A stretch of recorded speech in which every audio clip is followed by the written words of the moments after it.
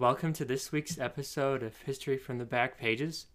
I'm your host, Colin Sugg, bringing you the second episode of Season 6 of the podcast. Last week, we debuted Season 6 with a film review of the movie The Iger Sanction, starring Clint Eastwood. And I really enjoyed covering the movie, giving my thoughts and opinions on it. And we are continuing with that theme of reviewing movies before the year 2000 that I have not seen before. So the second in that list that we are going to be discussing is the movie The Hound of the Baskervilles, which is from 1959, based on Sir Arthur Conan Doyle's book from 1902 of the same name. And The Hound of the Baskervilles has been adapted to theater, movie, radio, loads of times, but this is one of the most best received of the adaptations of the book, the 1959 version starring Peter Cushing, Andy Morale, Christopher Lee, Mara Landy, and David Oxley. And this version, I've greatly enjoyed it. I would give this movie, we're not going to spoil my review of it yet, but I would give it a good rating for sure. Let's get to that. So the movie was produced by Hammer Film Productions. They have produced loads of horror type, mystery type films during that time period. Peter Cushing and Christopher Lee had been in many Hammer Film productions. And one interesting fact to note is that Peter Cushing and Christopher Lee often happen to be in the same movie. Many movies that one of them was in, the other one was also in as well. For example, with Dracula movies, Frankenstein films, and more. And I'm a big fan of Peter Cushing and Christopher Lee. They both were great choices to be Peter Cushing as Sherlock Holmes and Andre Morell as Dr. Watson. There is the stereotype that Dr. Watson's a bumbling buffoon. That has been a stereotype that's been kind of like floated around. But in this film, Andre Morell plays Dr. Watson not as a bumbling buffoon, but he plays him as a great and loyal companion to Sherlock Holmes, a man who can think on his feet, and his own opinions and ideas that could contribute to solving the mystery. And in this case, Dr. Watson was a great help to Sherlock Holmes in solving this case. So let's get on to the plot and my thoughts of the film. So overall, the plot, very similar to the book, The Hound of the Baskervilles, and how it is set. The plot is that in England, in near Surrey, there is a doctor. His name is Dr. Richard Mortimer. He comes to Holmes and Watson to ask for their help because his friend, Sir Charles Baskerville, lord of a manor, very wealthy man who has been a part of the Baskerville dynasty and generation family line, which has been for generations, was found dead near his manor. And Dr. Mortimer is concerned and worried about the matter of death that they found Sir Charles Baskerville. He was found near his house, and they believed to have been a heart attack had killed Sir Charles, but Dr. Mortimer is concerned that a vision, a ghostly vision, had really killed Sir Charles. There was a concern, fear, that a ghost hound had been, from generations before, killed Sir Hugo Baskerville, and they believed, Dr. Mortimer, that Sir Charles was killed by the same hound, ghostly hound that killed Sir Hugo. So now that Dr. Mortimer is concerned for Sir Charles, he goes to Holmes and Watson's help because he fears for the new heir, Sir Henry Baskerville, fears for his safety, and wants Holmes and Watson to be able to solve the mystery and figure out how Sir Charles died, and also be able to protect Sir Henry, the new heir who arrived from South Africa to take possession and charge of Baskerville Hall. That is the main basic plot.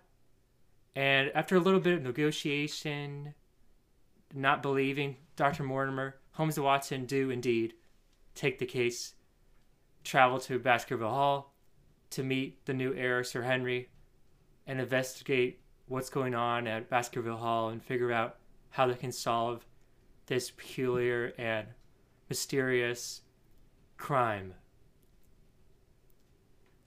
And that's how it begins. They arrive, they meet Sir Henry. There are some stuff that happens to Sir Henry in the beginning that makes Holmes and Watson believe that something is going on. His life is in danger, and they need to figure out how to help him before it is too late. Because if they don't figure out this soon, Sir Henry is going to be KO'd. He's going to die, and that's going to be the end of the Baskerville family dynasty.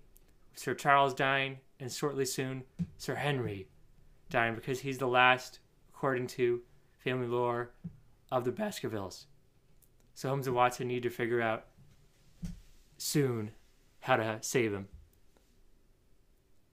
And there are martyr of stuff that happens, threats on Sir Henry's life that they need to figure out. A lot of dangerous stuff happens.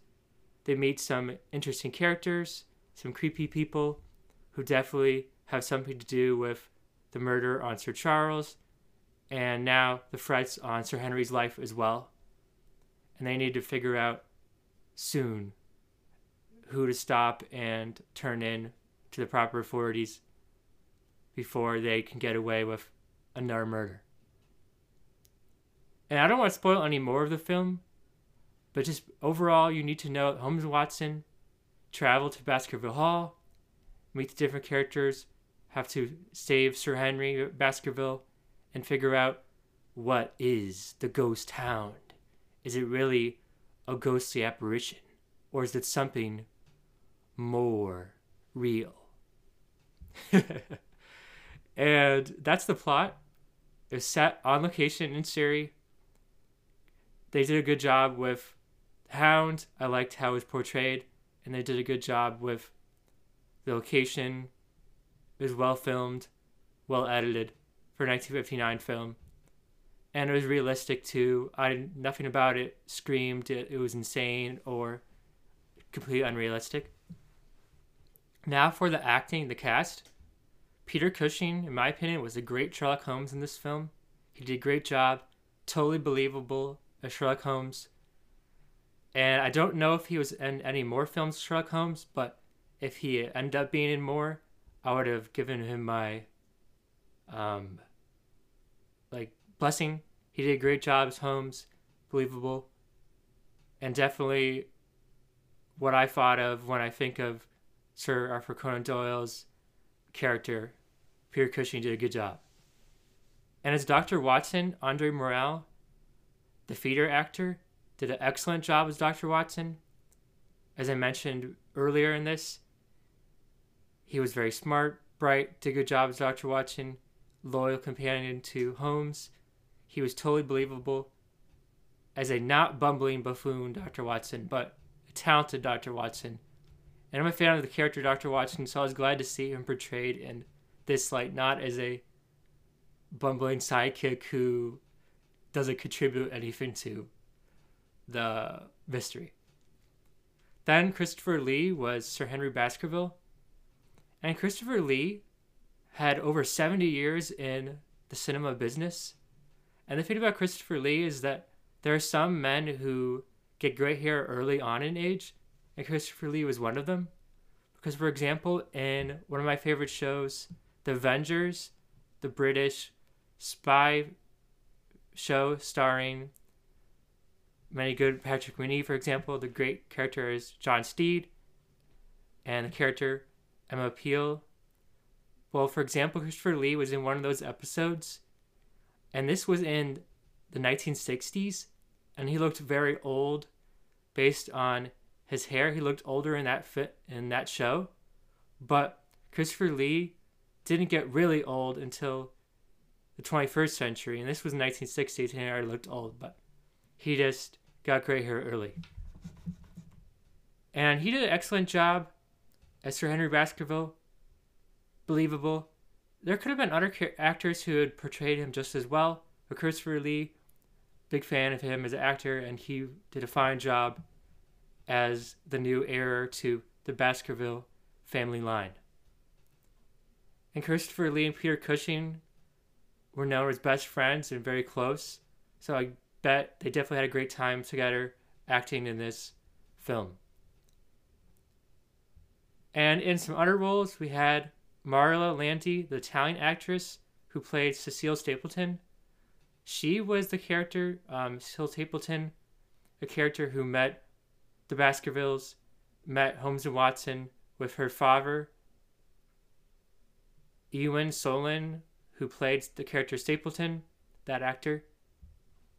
And they did fine as the villainous characters in this movie.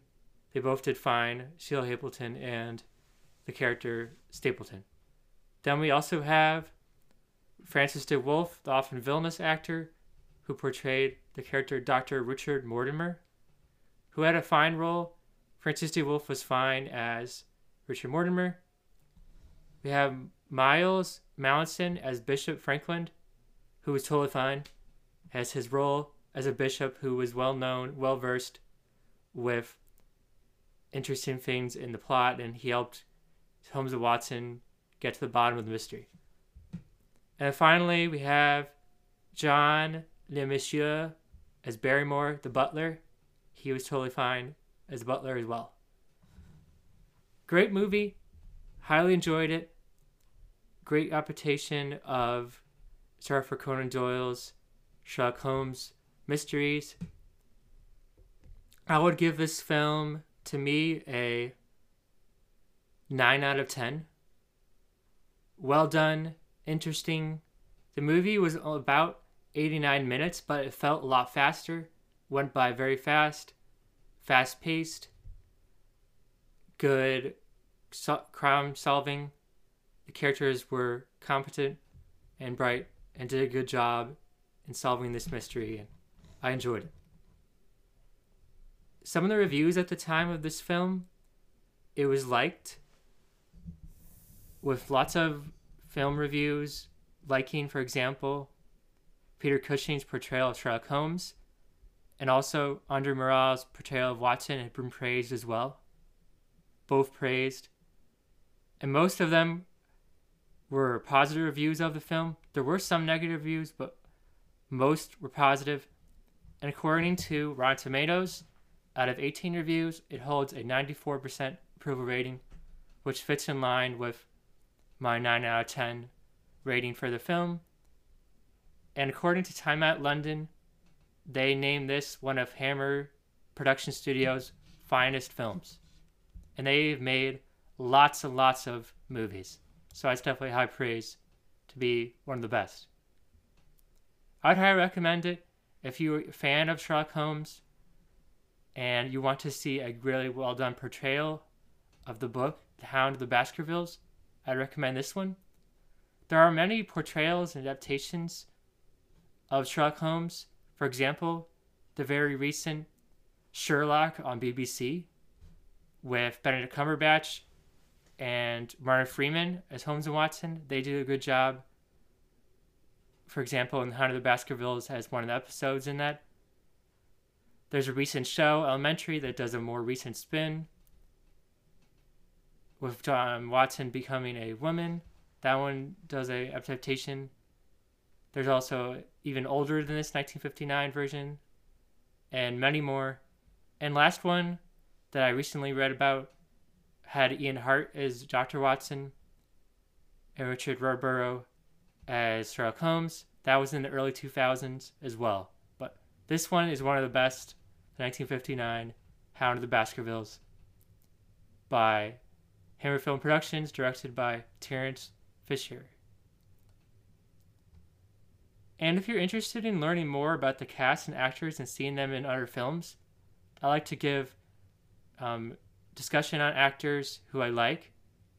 And definitely can see some of these actors, for example, Peter Cushing. He's been in many roles as Baron Frankenstein.